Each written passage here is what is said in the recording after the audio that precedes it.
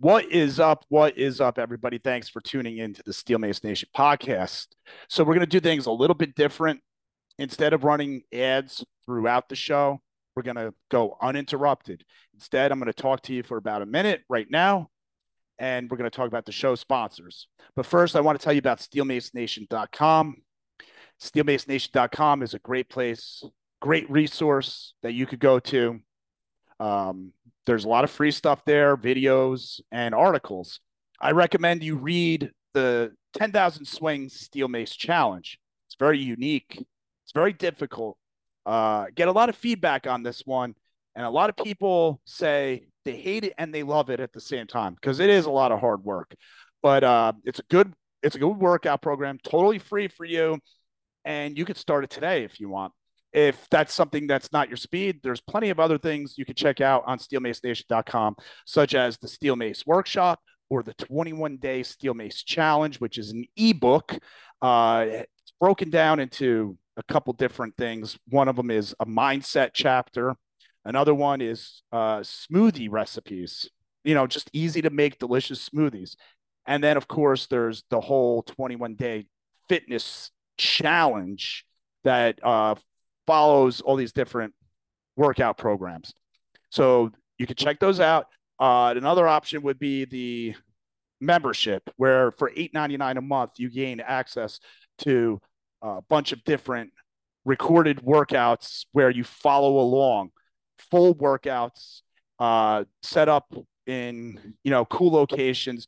And there's not just me on there, fellow mace enthusiast, coach, and firefighter, uh, George Wiggins, who's been on the podcast a bunch of times.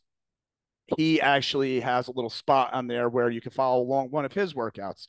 Thank you, George, for being so cool to provide that.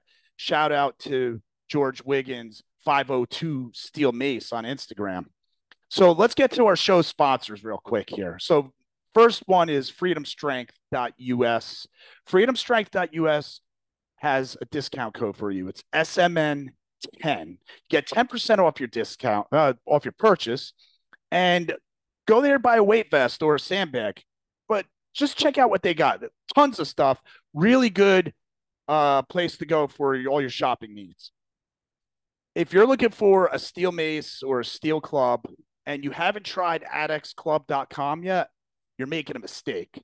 Go to adexclub.com and see what they have. These are adjustable steel maces. This is state-of-the-art mace technology made right here in the United States of America. Adjustable steel maces, adjustable steel clubs, really good product. When you get your hands on one of these things, you'll see they're special, they're unique, and it's something that really enhances your training modality that you're into. And then finally, I want to talk about sleepymonkeytrainingacademy.com. Now, Sleepy Monkey Training Academy is run by Andrew Emsley, who he's been on the podcast a few times, and he's also a show contributor. He offers advice to me and things like that on how to run the show and things to talk about. And I consider him, kind of like the hidden hand of the show where he, helps with things. So his support is greatly needed, and I am very happy about that. So I love telling people about Sleepy Monkey Training Academy. He's in Pennsylvania, easily accessible from New Jersey, anywhere in Pennsylvania, whatever, tri-state area. Worth the drive, even if you think you're too far away. Why? Because Andrew has a very unique training system. I've been through his system, and I can guarantee you will enjoy it. Basically, I offer coaching as well, and for me to offer somebody else's coaching, they must be pretty legit. So, check out sleepymonkeytrainingacademy.com, read what's over there, and see if that's something that'll work for you. Thank you very much for listening to this advertisement up front. And now, without further ado, let's get to the podcast.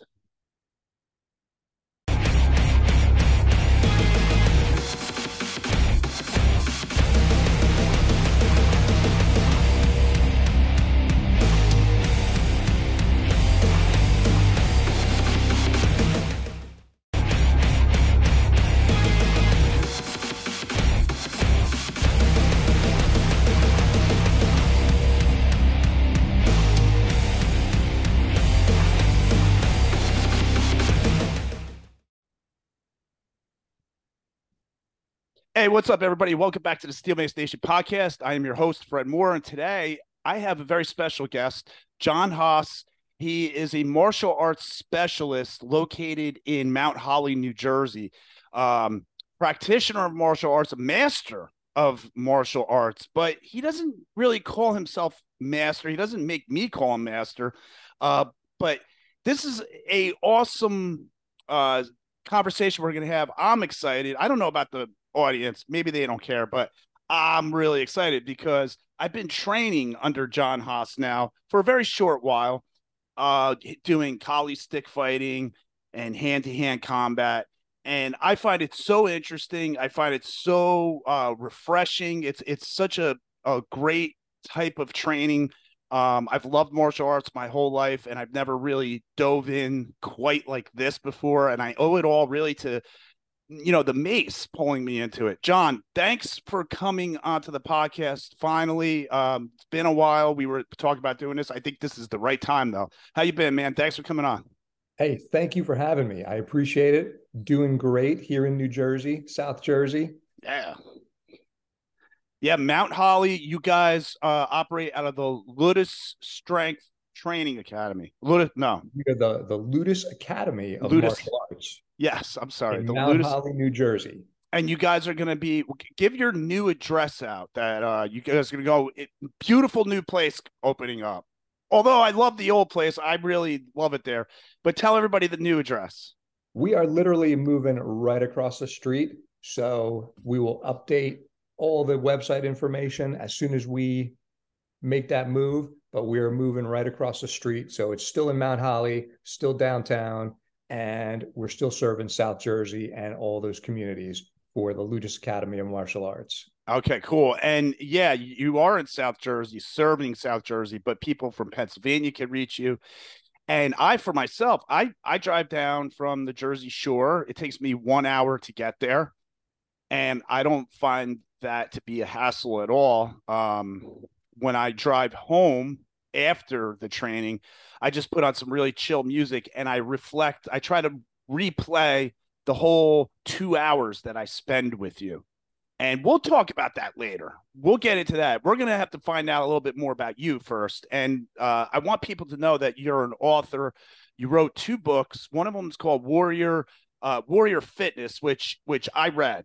And then there's also Dad Strength, which I'm going to read that one too. And I do believe you are offering the audience a free book, which is great. Absolutely. And you also have a bunch of online courses, which I want you to talk about. So first things first, tell us how to get those books. Okay, so first thing, you get the Warrior Fitness book by going to warriorfitness.org/book. All right, so it's pretty easy to remember, warriorfitness.org/book. You can download a free copy of Warrior Fitness Conditioning for Martial Arts. And I will also give you the link for the Dad Strength book because I can't remember it right now. So we can put that in the show notes. Yeah, we'll check the show notes on that. No problem. And yeah, the website is warriorfitness.org. If you want the book, add in a forward slash and a book at the end. Okay. And what about your online courses? Those are also on the website, I assume. Literally everything is on the website. You can see I've put together about over 30 courses on all aspects of strength, conditioning, martial arts, internal power, and Qigong energy work. So all those things are available on the website at warriorfitness.org. So go check those out too. Okay. And do they go in order or something? Like you need to start with video 1? I think the cool thing that I've done with the programs that I've created is you can start anywhere because people have different entry points into my type of training. Some people come in from, say, the mace world, right? And they get kind of sucked in and they go down this rabbit hole of all these different things. Yeah. And some people come in from the martial arts world. Some people come in from, they just want to feel better. They want to feel healthier and stronger. And they come in from that. but it all kind of coalesces and comes together, and you can literally pick a program and start anywhere. That's great. That is really good. And like in this world of doing everything on video, um is it harder or is it easier to train in person? What do you need to know, like, if you're going to use videos, is there anything a person should really know that's different, or is it possible to just follow along with the video and get the same stuff? So I've been doing online stuff for about 10 years now, and I've had great success with people that I have literally never met in person, Hmm. following my work. And I have people who use my courses from literally all over the world. And I get emails from these guys. We chat, I talk to them on Facebook. We're in some Facebook groups together. And these people have had really amazing success using my courses to become stronger, better martial artists, healthier, and they've never met me in person. So I definitely believe that it's a worthwhile way of training. And especially in this day and age, you can take advantage of someone's experience and skill sets and perhaps never even meet them in person. Although, in person training absolutely is the most, beneficial. But if you're in another country, if you're too far away, if you don't have the means to connect with these people, then online training is an amazing way to really kind of learn and get somebody's experience and be able to kind of incorporate those skill sets into your own practice. Yeah, I kind of asked that question as a setup, really, because as you know, I'm a steel mace coach, and you've been doing it 10 years, so you're good. You do something for 10 years, you're gonna be good. I've been coaching people online for maybe 4 years, and when I first started trying to teach people steel mace online, I was like, "This is stupid. This can't be done. I have to be there. I can't. This is never gonna work." And I wasn't really doing a good job because I didn't understand the technology. I didn't understand I had to develop a different teaching technique. I was blaming it all on the system when I realized after a while, well, it's my fault. I'm not actually doing my job. I could do this if I figure it out, and I need to figure it out. So I actually coached people for free, like friends of mine, just so I could work out the difficulties of working with a video call or using these different platforms. So, since you put out these, people have been putting out programs forever. I mean, they used to be on DVDs and stuff like that, right? And I think Right. you Yeah. probably learned off of a bunch back in your day, right? Absolutely. I mean, Yeah. I have, if you go in my basement, I don't recommend it, but if you go in my basement, I have boxes of VHS tapes, Wow. going way back. Okay. I don't even have a VCR anymore, but Yeah. I've got these VHS tapes that I refuse to get rid of. Don't throw them out. I will not The throw them out. technology will come back. Absolutely. But from so many different martial arts, and even back in the day, looking at some of the early strength training work like Scott Sonnen stuff and Zach Evanesh, and all these guys had VHS tapes before they even had DVDs and before we took everything online. And I've got all of that stuff that I've been learning from for over, was it over 20 years now? Yeah. Probably more. I'm dating myself, but probably much more, much longer. Well, wait a minute. If you want to date yourself there, John, you might as well just start from the beginning because, Well, well, I need to first, I did a post the other day and I was thinking about, going and training with you. There's some great martial artists, masters around the tri-state area, no doubt. But looking into your background and getting to know you over time and reading your book and meeting you at the workshop, that steel mace workshop at Martial Strength Training Academy that was like last year or whatever. I got to realize, like, you're like one of the few people, like, you have 40 years of training. You started what, when you were 10? I started when I was in third grade. Yeah, So I man. started in third grade doing taekwondo in my best friend's basement. Okay. Learning So from what? learning from, I believe it was a friend of his dad's, who, this guy had just gotten his black belt, and he was in the process of building a school, but he wanted to start teaching, and he didn't have a place to teach yet. And we actually started training in my buddy's basement. I think it was just the two of us with this black belt in taekwondo. And then eventually he moved into a school and we followed him. But, we started there, and then from there moved into some Okinawan karate, Okinawan goju. And then finally I started, you know, so let's go back to the 80s, okay? The 80s were the ninja boom, if you I'm can remember I all I the ninja remember. Oh my movies, God, I'm still in the you know, '80s with that. Sho Kasugi and the master on the TV show. So I desperately, as a kid, I wanted to be a ninja. Like, my two heroes were Bruce Lee and ninjas. And I was like, oh my God, which one do I pick? What do I want to do? And it happened that, I remember this moment like it was yesterday. I'm reading Black Belt magazine, Yeah. right? It's sitting in the back seat of my parents' car, and I'm flipping through, and I see this 2-page advertisement for a 3-day martial arts seminar that's going to be done by the Grand Master of the Bujinkan, who was, this Japanese martial arts master who was a certifiable ninja, right? He inherited like 9 schools of Japanese martial arts, and 3 of those were ninja schools. And as a 16-year-old kid, I'm like, oh my God, I have to go. I've got to get to this seminar. So I begged my parents because, I couldn't drive myself.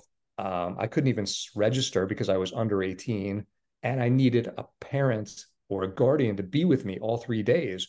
So I had, my dad came with me one day, my mom came with me the next day, my grandfather, I made him come with me the third day. And I met all these amazing people. And I met the guy who was going to be my martial arts teacher for the next 20 years, a guy named Jack Hoban. And I met Jack at this seminar in 1989 as a 16-year-old kid. And I found out that he also taught in New Jersey. So I was like, oh my God. So as soon as I got my driver's license, I was driving as a 17-year-old kid twice a week to Asbury Park, New Jersey from Central Jersey. So it was like an hour drive. And I don't know how my parents let me do this because I had just gotten a driver's license. I would never let my daughter do this today. However, back in the day, my parents were like, okay, just be careful, no Yeah. cell phones, no nothing. Nah, Just parents were different back go then. ahead, just drive, be careful. Right. So as a 17-year-old kid, No I'm driving, GPS. no GPS. I got a map. I'm like, how do I get to Asbury Park? But I did that for 20 years. Like Every every week. every week, twice a week, trained with him for 20 some years. And, Wow. and then from there, that was my impetus to, when I got in college, to go to Japan and become, an exchange student for a semester. And I went to Japan, and, the entire goal of going to Japan was to train martial arts. I But you had happened to take classes. I happened to take some classes, I may or may not have done really well, but hey, my Japanese language skills improved, and I got to train with Hatsumi, who is the grandmaster of Bujinkan. And I got to train with him on a weekly basis. What was the style of training you were doing for those 20 years under Jack Hoban? It's called Bujinkan martial arts. Okay, so you continued the same thing with this other guy. I'm sorry, I forget his name already, but the one guy in Japan. So you're Okay. continuing. Yeah. So Hatsumi is Jack's teacher, Okay. right? So this is fascinating. So you spent 20 years learning that style from Hatsumi's student. From Jack Hoban, who And really. then you show up like, hey, I'm the student of your student. What did he think of you? So this is a funny story, man. I, you know, I went there in 1994. Okay. So I was in college, I was studying Japanese, and I had a letter that was written by Jack's wife, who is also Japanese. So she had written me an introductory letter to give to Hatsumi. And she had coached me on, what to say when I met him. So I had this whole speech memorized in Japanese, and I'm going to go there and I'm going to walk up to him and say in Japanese, all my whole introduction, right? And I had this in my head, and I get on the train. I'm in Tokyo. I take the Were you train. nervous? Oh my God, I was like freaking ridiculously nervous. Yeah. I get on the train. I finally find where the dojo is, and it's in this big sports complex. And I'm looking around, and I'm at the receptionist desk, and I'm trying to make myself understood. And as I'm talking to this receptionist, I'm trying to say, I'm here for the Bujinkan class. And what happens is all of a sudden there's a commotion behind me.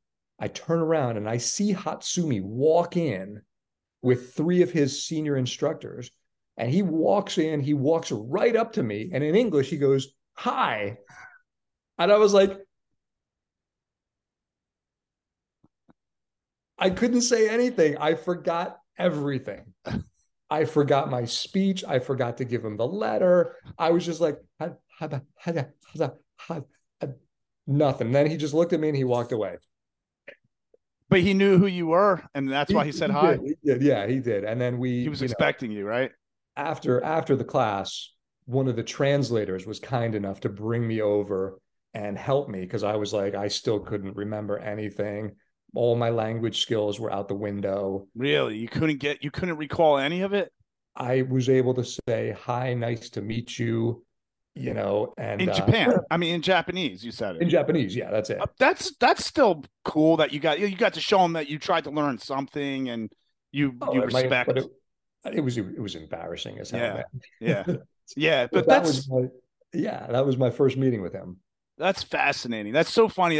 That's I'm sure a lot of people listening to this story have something similar. Like, they have these plans and they practice and they're gonna get up there and they're gonna hit a grand slam and the whole thing goes haywire because you're not prepared for all those little things that happen in between your plans. So that's really cool. So did he think you were a well crafted martial artist after your 20 years of I don't know if And that's a so it wasn't 20 years because this was 1994. oh okay, I'm sorry. So All I right. had been I had been training about maybe 5 years. Oh, okay. So what did he think of your skill level at that I time? mean, so Like, not my I mean, question really is, what was his attitude toward you? Because I have a picture in my mind where you're going to see this guy.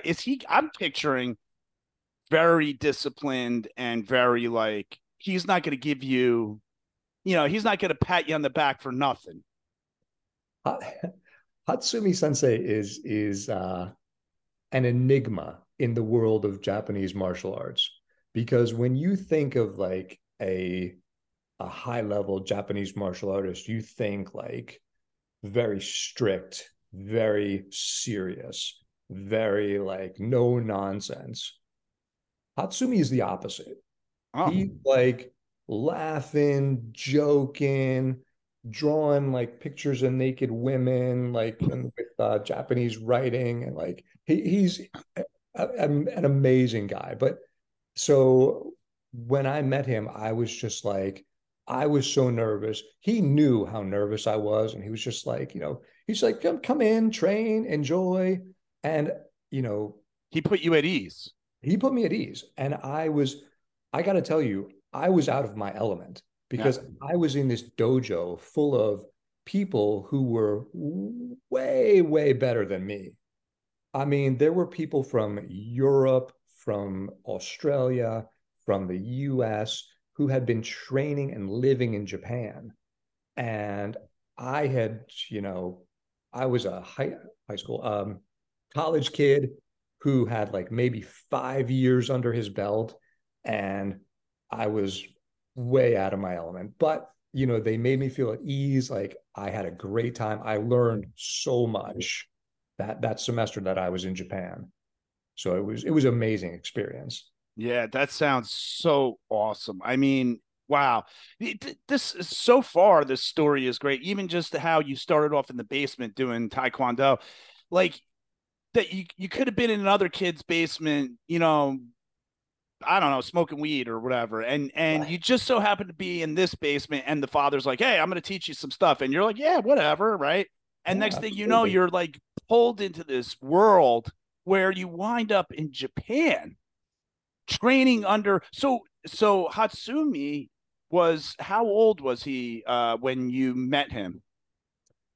Let's see. That was Like middle aged or He was probably in his I think he's 90 now. oh he So was like in his he 60s. must have been in his 60s. Yeah. So and then he must have started when he was a kid, right? I assume. So who did he learn the style from? So Hatsumi trained with a teacher named Takamatsu. And Takamatsu was this guy who had learned several different styles of Japanese martial art, and he had learned ninjutsu. And he took that, all of his experience, and he was kind of putting it into practice because he went to China back in, like, I want to say the 20s. So completely rural, really not a lot of laws going on back there. There were mountain bandits and things. And if you read some of his exploits, he's talking about how he got jumped by bandits in the mountains and he beheaded these guys. And I mean, just crazy stuff that sounds like a movie, but this was his life. And then when he was older, he had all of that experience and he was living in Japan. And I think he owned a restaurant, I believe. And Hatsumi kind of got introduced to him, and Hatsumi became the successor to these 9 schools of martial arts that Takamatsu taught. And then now Hatsumi is the grandmaster, and he kind of is the head of these schools. Okay, that wow. So Takamaki Takamatsu. Takamatsu. Then you got uh Okay. the ha, what's his name? Hatsumi. Hatsumi. Hatsumi. Then there is Jack, Jack. So and if then you there's you. so if you're familiar So it's with four. um do you know the name Stephen Hayes? Yes, I read his Stephen Hayes? book. When I was in the Yeah, '80s, in that the was the 80s, right? book. So Stephen Hayes was the first American to train with Hatsumi, and Jack was the second or third. Wow. So are So you the third or no, fourth or no, no? no, Oh, no, okay. So no. many Americans started coming in Many, after many, that. yeah, yeah, It blew absolutely. up. Everybody It started, blew oh up. my God. Okay. Well, you had that big ninja boom in the 80s, and Yeah. Yeah. and you had Stephen Hayes's books and videos, VHS tapes, which I still have, right? Right. Um, and so there were tons of people training in Japan and training in the States. So yeah, I was just one of many. That is wild. So that's Japanese style martial arts. That's what you're calling it. Yeah, so it's like It's like a mix of all this different styles. it's old school Japanese martial arts. So it's things that were used on the battlefield, right? So you have um, people training with spears, training with swords, training with all types of sticks and chains, and of course, unarmed combat. So all of that comes together in this umbrella of the Bujinkan martial arts organization. Okay, that's cool because when I come and train with you and you give me instruction, uh, that's what we're doing. We're basically going back and forth between empty hand. I'm holding collie sticks. You're describing to me how this all translates down to fighting with your empty hands back to the sticks. I get it. It's so cool how you describe it. Also, I see your teaching style kind of coming out of the way you were trained. Um, you said that you had people who taught you that were relaxed and like it wasn't a very serious, highly disciplined thing. And that's the way I feel with you. I feel like I could just come in, we could joke around, we're making jokes, we're saying stupid stuff, and then we get into it and then we kind of back out. And I think that's such a great way to learn because you kind of put yourself into a pressure cooker of focus. I'm trying to learn from you. And I'm like, okay, he just told me this, this, and this. Let me see if I could do it. And it's sometimes it's hard because you're like your brain is just going haywire. And sometimes you get like a little self-conscious because your instructor's watching you and you make up shit in your head like, oh, he's gonna be unhappy with like it's stupid stuff. And Right. then Yeah. we back out and we joke a little bit, and then all this like cool chemistry happens. The your memory patterns start to take hold, and I think that it's that relax and pressure. And of course, you're not really putting pressure on me. I'm putting it on myself, but you're facilitating all this, which is, I think, cool. And you must have learned that from these guys, right? Definitely. I mean, I learned so much from Jack, and I think a lot of my teaching style I got from him. And but there's also a bunch of other things that as I grew and matured and got more experience, I started to incorporate many other things into my teaching as well. So, the Japanese martial arts were kind of the platform, the foundation, but then from there, I started to get into strength training because I think I said earlier that Bruce Lee was one of my inspirations. Yeah. And Bruce was kind of one of those super early innovators of combining strength training and fitness with martial arts for the goal of performance improvement, right? He didn't bodybuild just to bodybuild. He strength trained to get better at martial arts.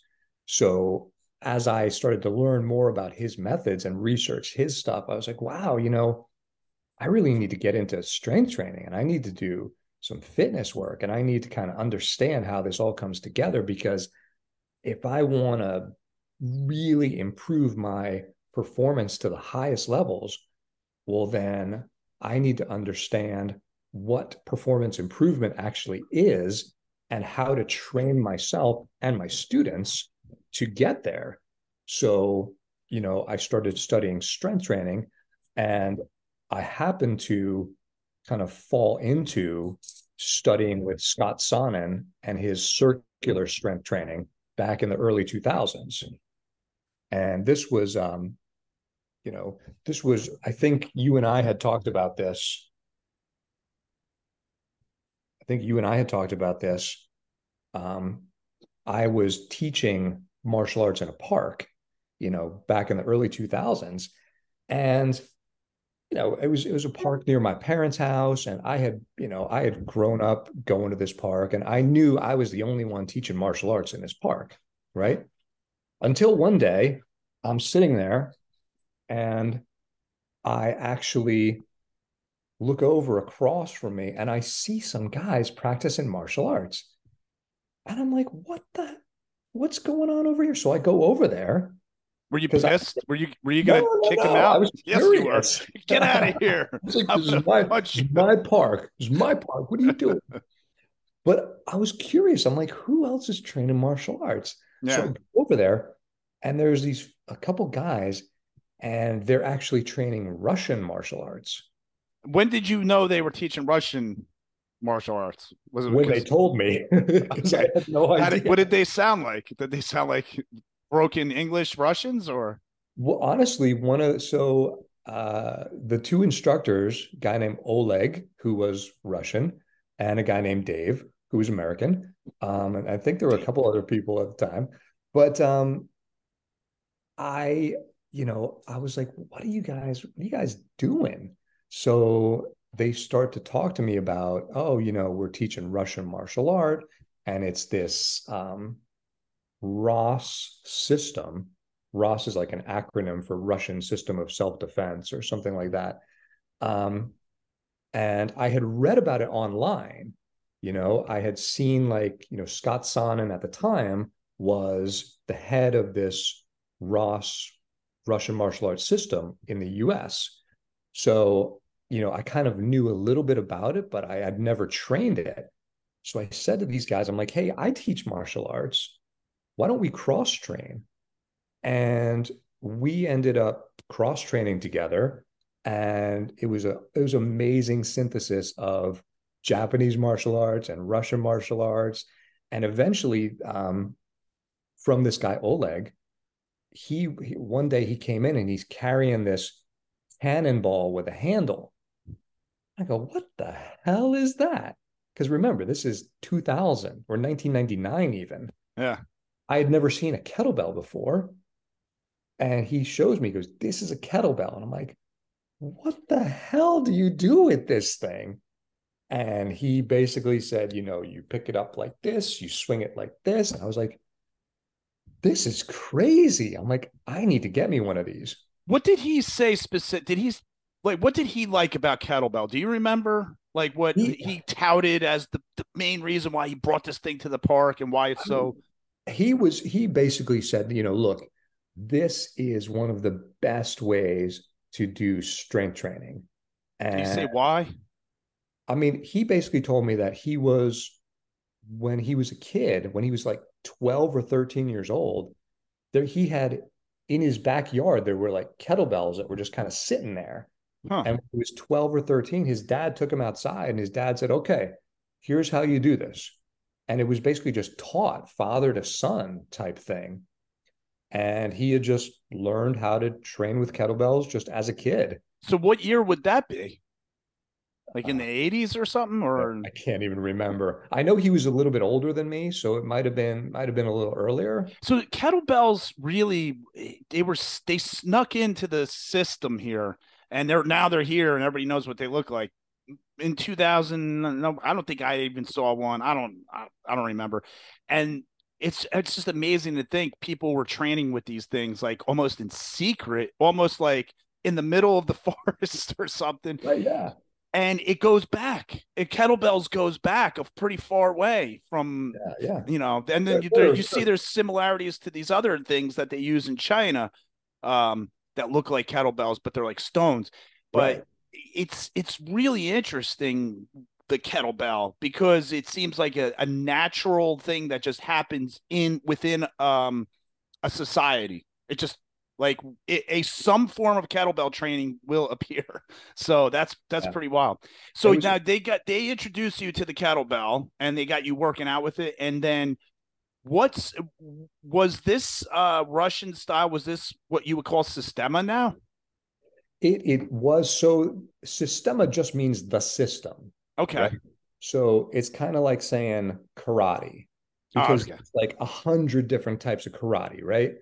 And so in Russia, apparently there are several types of martial arts called Sistema. Okay. So this particular one that I was studying with these guys was called Sistema Ross, Ross. Oh, okay. All right. And that was the form of Sistema that Scott Sonnen had brought back from Russia. So he was, I believe, I may be misquoting this, but I believe Scott was one of the first Americans to train behind the Iron Curtain in Russia and learn Systema. Yeah, that was going to be my next question about him, because you Yeah. said that he was the first American. This is going way back. That so, how did he? Do you know the story there? Do you know how he managed to get behind the Iron Curtain? Did he just I say, mean, "Yo, I just want to get jacked," and people were over there were like, "Yes, like, you yeah, sure. must." No, so apparently Scott was training in Sambo, which is Russian like wrestling. Mm-hmm. It's kind of like the Russian version of BJJ. So Scott was a very, very high level Sambo player, Okay, and he he was had a well reputation. known. He had a reputation. Like he was in the I want to say Olympics, but I don't think that doesn't seem right. But he was a high level competitor in Sambo. And so he was well known, and he got an invitation because of his Sambo skill and prowess. He got an invitation to work with the head of this Sistema Ross, a guy named General Ritinsky, who is kind of the grand master of this style of Russian martial art. So Scott Wow. trained with him, and then he brought it back to the U.S. and he created an organization in the U.S. that was kind of training this type of systema. And then from that, that's where his circular strength training came from. So he kind of took the exercises and methodologies from the Russian systema and translated over into his circular strength training system, which today is called TACFit or tactical fitness, Right. right? But back nobody really remembers how this all started, but I was there. Yeah. So, I got to train with Scott, and then I was one of the first instructors to be certified in his circular strength training system back in 2004. So That's this amazing. Where did you train with Scott? he actually remember that park I was telling you about? Yeah. He came to the park because he used to live in Pennsylvania before he moved across the country, and he came to the park. And back in like I want to say 2001, he did a seminar just for like $30, in the park for a bunch of us. And then two of his other instructors did another seminar for us a couple months later.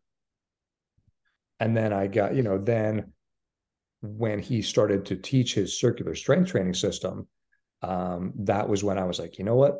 I want to do this. I want to get certified. I want to be a strength coach. I want to understand how all this process works and how this fits together and how this martial art and this, club bell, right? Because that was the hallmark of the circular strength training system was the club bell. I want to understand how all this stuff works and how do I put it into my practice, and then how do I teach that to help my students get better, stronger, more skilled, better conditioned, all that good stuff. Yeah, and that's where like I kind of come in on this conversation because I meet you. Again, like I said earlier, I met you at the Steel Mace workshop, and you were just a student like me. And you just did your thing, and we talked a little bit, and that was it. But you're one of the few. I mean, you're within driving distance of me, and you're handing me clubs when we're training martial arts to teach me things. And it's such a familiar thing in my hand. I'm used to using it. I'm familiar with TACFit, all this stuff. So I mean, it just works together. So back in those days when you were introduced to this, you were a martial artist with quite a few years now behind you, and you come across this system of training with clubs, circular strength training. Right, right. From a martial artist point of view, what was the appealing thing? So many things, so many things. But you know, the to me, what really hooked me was the fact that clubs and maces, you know, were specifically designed to help warriors become stronger. And if you look at the patterns of movement with a club or a mace, it is literally building the exact types of neuromuscular patterns you need to for martial arts, for striking, for throwing, for grappling, and hell yes, for weapons work, right? Because a mace is a weapon, a club is a weapon. And when you kind of stimulate those neuromuscular pathways with your club and with your mace, then you are priming your body for excellence in all sorts of sport, combat sport, and martial art, because literally they are designed to do that. So that's what really got me excited about it, was like I saw the potential. And when I started to train with it, I felt how I could hit harder, and my movement was smoother, and I was able to get into like a flow better, and I was obviously better conditioned, but I was able to just kind of naturally um, get better at my all of my martial arts through using the clubs, and then later on through using the mace, like just kind of helps everything fit together so perfectly. Yeah. So it's interesting. I come into this from the steel mace steel club side, and quite aware of martial arts, and feeling all along, right from the first time I swung a mace, right till now, that this is a very special thing. It's apart from regular, bodybuilding, but it can be used. It's very flexible. It could fit into all these different things. It could promote athleticism, but the martial arts thing kept ringing to me over and over, especially when I was using steel clubs, Mm-hmm. because the movement patterns, as you get used to these movement patterns, and like how you kind of coached me, you were saying not too long ago, it was maybe the last time we were together, you were saying how everything starts off broad, and then you start to kind of make your movements more focused and tighter and more refined, but it all starts kind of like clunky and broad. And when you said that, I just pictured steel clubs, because when I first started using steel clubs, I was like, oof, this is very clunky and weird. And but then when you start getting more refined, you start noticing there's a lot of depth.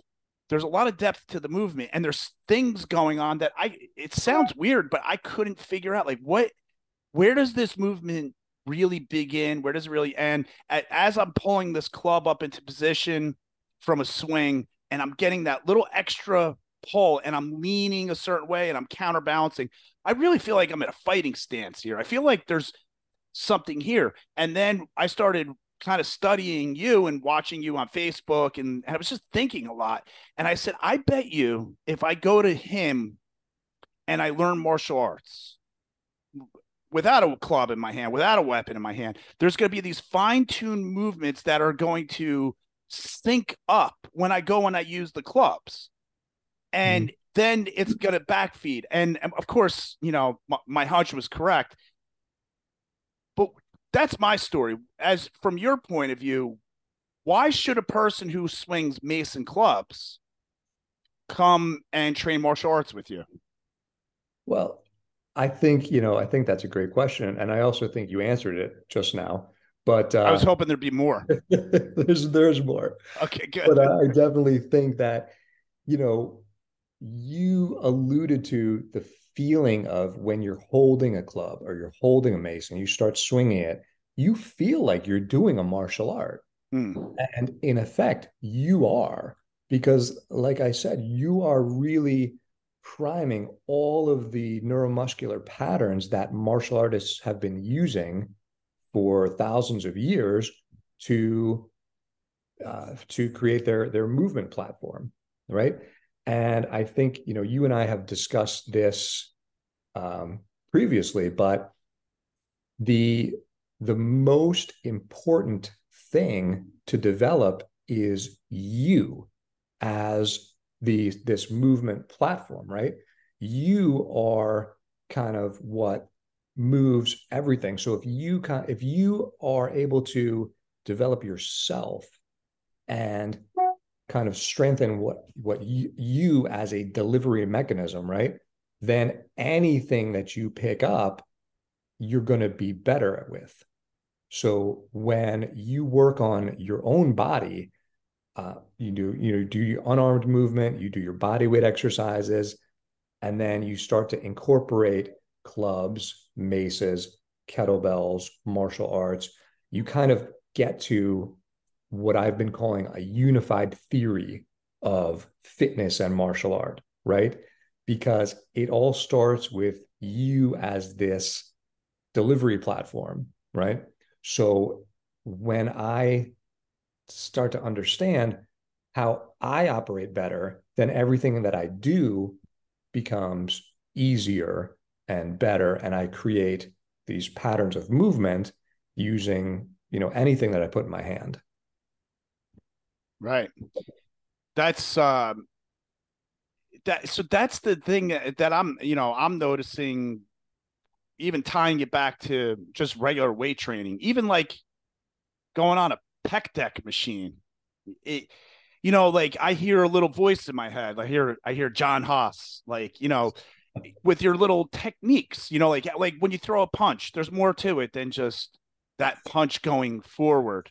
There's other things happening, and how you break it down, and like it's like you're a scientist, and we're going over things that, well, what I like is I'm able to train for 2 hours with you, and that's a pretty special thing, and I'm able to go in the mornings, which is, just going to night classes is almost impossible for me. And so that's why it's so important for me to capitalize on this. If you offer that to other people, I'm sure they would be interested. But 2 hours of training with you is like exponentially more than 2 1 hour sessions, if you know what I mean. Like, you're there for 2 hours, and I feel very relaxed, and I can learn. We could talk about a lot of stuff, train and talk, and I think that that's an important thing. Sometimes you go to a martial arts class, you got 1 hour, there's a warm up, there's a cool down, and you just blast through a lot of stuff. It's pretty high energy, which is great, but I think sometimes we miss out on being able to ask a lot of questions and talk things out. And that's what I appreciate about working with you. And what I notice is all these discussions we have, it it it pops up. It pops up in everything else I'm doing. Even like when I'm grabbing a tool off the rig on the fire truck. So it's fantastic. I really think it's great. Yeah, I think that, the longer sessions really lend themselves to deeper learning. Yeah. I think that's another topic that you and I have talked about a lot, is that idea of really being able to learn something at a deeper level. Because today we have so many people who are, an SME, a subject matter expert, but really they just kind of know about something, right? They're not really, they don't know, they know about this much, and they know it's, very surface level, right? So they think that they're a subject matter expert. The problem is they're not a substance matter expert, because there's no depth to their knowledge. There's no depth to their learning. They're just kind of talking around things, and they know like a little bit, and they think that knowing about something is akin to actually knowing something. And they're so far removed from each other, right? We've talked a lot about not only learning and the depth of learning, but also mastery and what it takes to actually master something. And to me, like at the beginning of this, you said that I was a master. I don't agree. I do not agree. I think that I've got years and years of training ahead of me to keep going. And I actually think that, we can be masterful in moments, right? I feel like when I'm on the mat and I'm training and I'm teaching, I can be masterful in a movement, in a moment, in a class maybe, but then I go home and I have to empty the dishwasher and take out the garbage and all that. And I'm not a master, I'm just some dude who's like taking out the trash, right? So I don't quite think I'm at that level of being a master, but to me, the important thing is the process, right? The journey of constantly going deeper, of constantly learning more.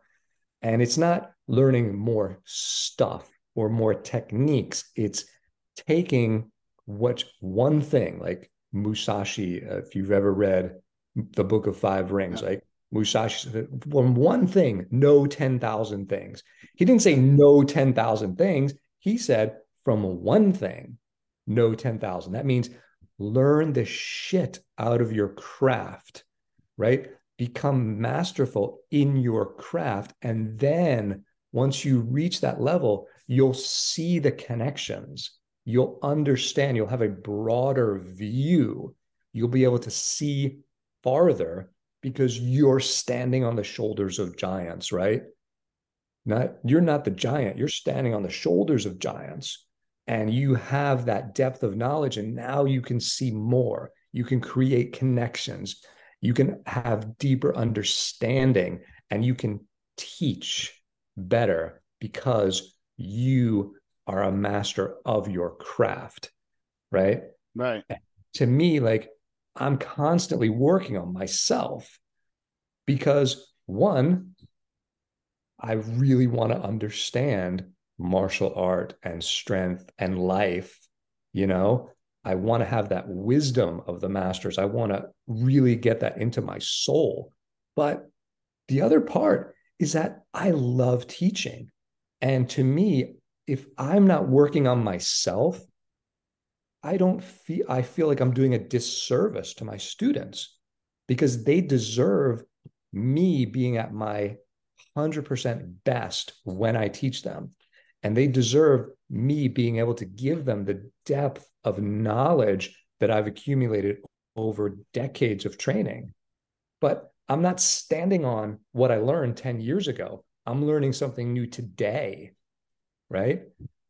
I told you the other day, like, when I'm in between clients, when I'm doing my personal training and I'm in between clients, I'm working on stuff that, you know, I I think I need to work on and constantly refining my skill, refining my understanding, and then from that being able to teach better and give people more because I think that's what it's about. Like it's about that continuation of knowledge, right?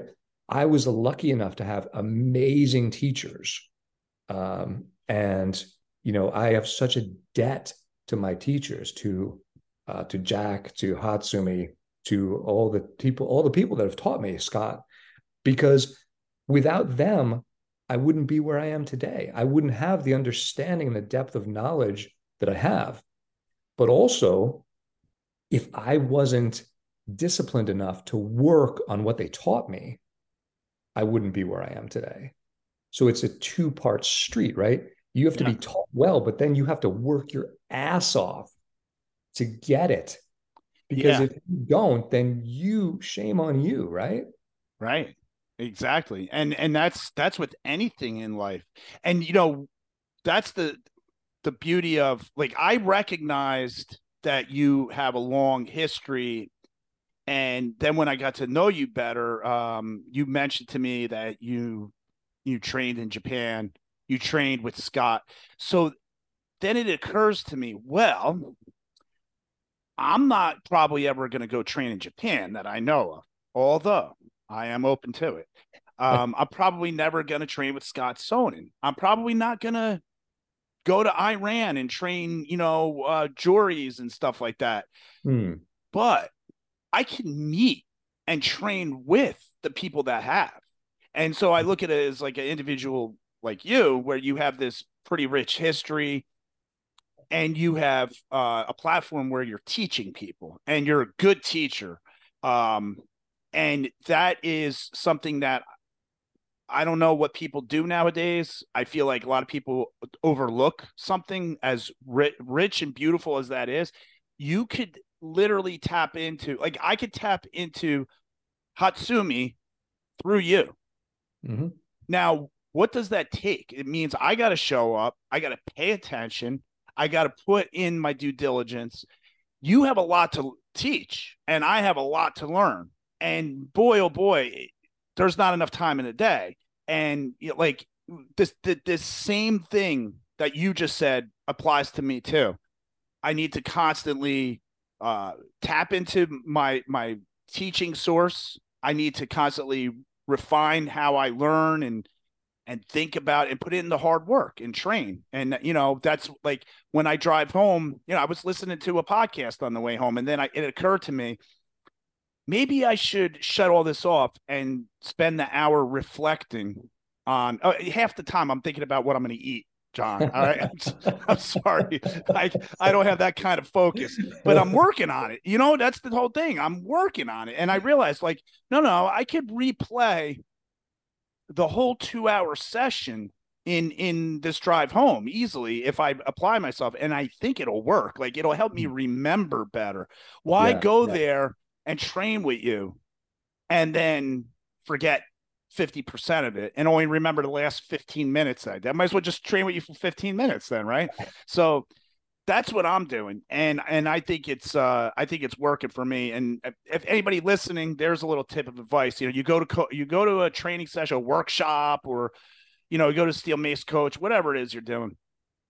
On the way home, just do that, reflect. And if it's a quick ride home, then sit in the car for a little bit first or whatever. Just give yourself a moment to remember and absorb everything, and it'll stay with you. It does. It stays with you like that.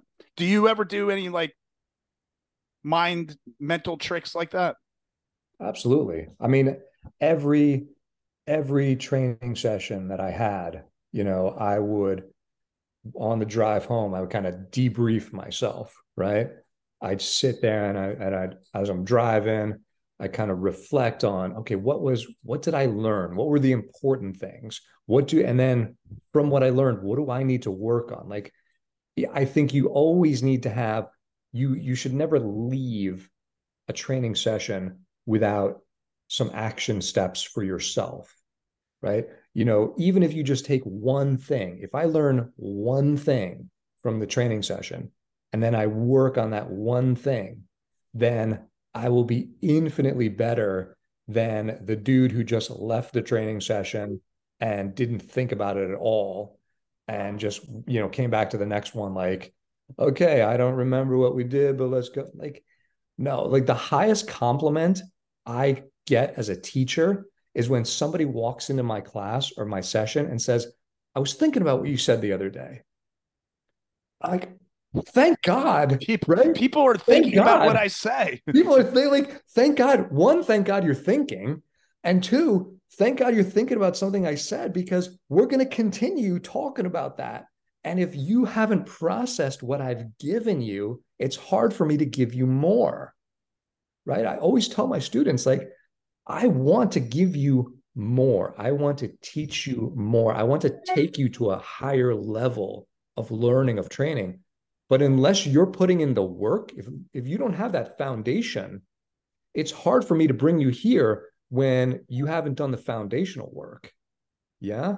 So when somebody is like, I was thinking about what you said, and I really I'm like, oh, it feels so good. Like, thank you. That's Yeah. the highest compliment you can give me. Is like, what you said made an impression on me that I was thinking about it. Yeah. That's amazing. I Yeah. love that. And you're not like wasting your time when you hear that. That like your teaching is actually landing. Like, as an instructor myself, sometimes I wonder, did I do that right? Did I say that right? We're all Oh, yeah. human. We have our little, Yeah. like, voices in our head. So it's nice when you get feedback like that. I love that. I get DMs sometimes. People will say something nice like that, and I'm like, so appreciative. Like, even like with the podcast, people say, oh, you did a good job with that Yeah. episode. I'm like, really? What did you like about it? I'll do more of that. Like, Exactly. Yeah. yeah. So John, I want to be respectful of your time. I know an hour's up, but um can I ask one more question? Maybe it'll be a short answer. So I like how you call it warrior fitness and everything, because that is, what we're doing. We're training like how warriors did and everything. Reflecting on society, today's society, is it a pipe dream for like guys like me to say, "Hey, come on, man, wake up. You got to embrace the warrior attitude." Is this a thing of the past, or is this like a legitimate way for men who are lost to go and find like solid ground? Wow, that's not a short answer. You could just say yes or no. Yes. No, that's a whole nother podcast or a book, I Yeah, think. a Um, book. a book. Yeah. That you You should heard it here, everybody. John's new that book. Maybe no, I'll no. get to write the forward to it. Or you and I will write it together. I could do that. I could do that. But no, man, I think that the warrior arts and the warrior lifestyle are 100% legitimate way for men to really kind of focus and discipline themselves and to have a mission, to have a cause, right? Like we need to be needed, right? We are by nature, we are protectors, we are defenders, we're providers. And if we're not doing those things, then something inside us kind of dies. And I think that being a warrior is probably one of the most important callings for men, especially today, because it seems like a lot of people are lost. And when you understand your role in society as, I'm a protector, right? I I protect my family. I defend my loved ones. If something happens and I'm there, guess what? I'm the guy, right? And if I don't know I'm the guy, then there's a problem. So I definitely, and this is actually a much longer answer, and we could talk about it some other time. But yes, Yeah. 100% agree that being a warrior, training like a warrior, and having a purpose, right? Having a purpose is something that men must do. And they need to have a focus, they need to have a purpose, they need to have a mission. And that's something that will help you to be a better man, to be a better father, to be a better husband or significant other or whatever you are, better friend, right? Definitely a better teacher. So 100% agree. Yeah, great answer, man. And I could just say to close out that, maybe guys are scared, when like I'm a protector, like I don't know how to protect anybody. Well, how do you fix that?